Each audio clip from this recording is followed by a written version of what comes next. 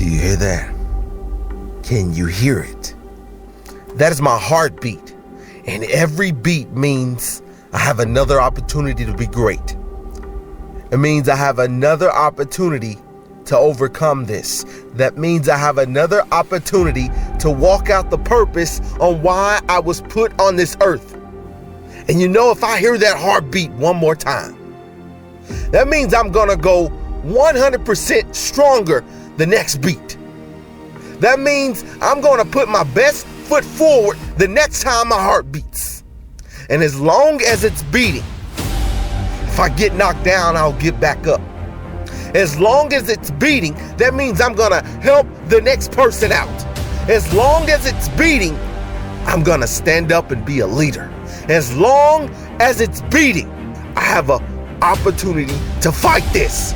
You and I have an opportunity to be better, to do better, to think better, to react better. It's easy to give up. It's easy to throw in the towel. It's easy to just believe what everyone says about you, but they don't know that the next beat that's inside of you, it can be that moment that changes everything. This is why you were created. This is the main purpose of you being on this earth, to be something new, to be someone that somebody else can look up to guide us down the right path, because you have those people who don't want you to be successful, who don't want you to be great, who don't want you to stand up and be who you're supposed to be. We call them haters. And sometimes your haters are your best critics, because they push you, they move you, they motivate you to go back and think about what you've overcome. The greater the blessing, the greater the battle.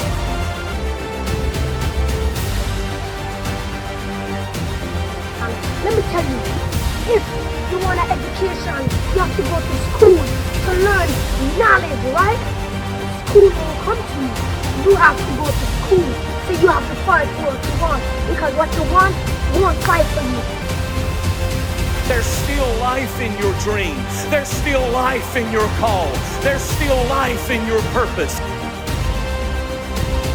I want to leave a legacy that'll let everyone know that I fought to my very last breath. And no matter what I do, no matter how much I talk, if I don't put action behind it, it's just pure words.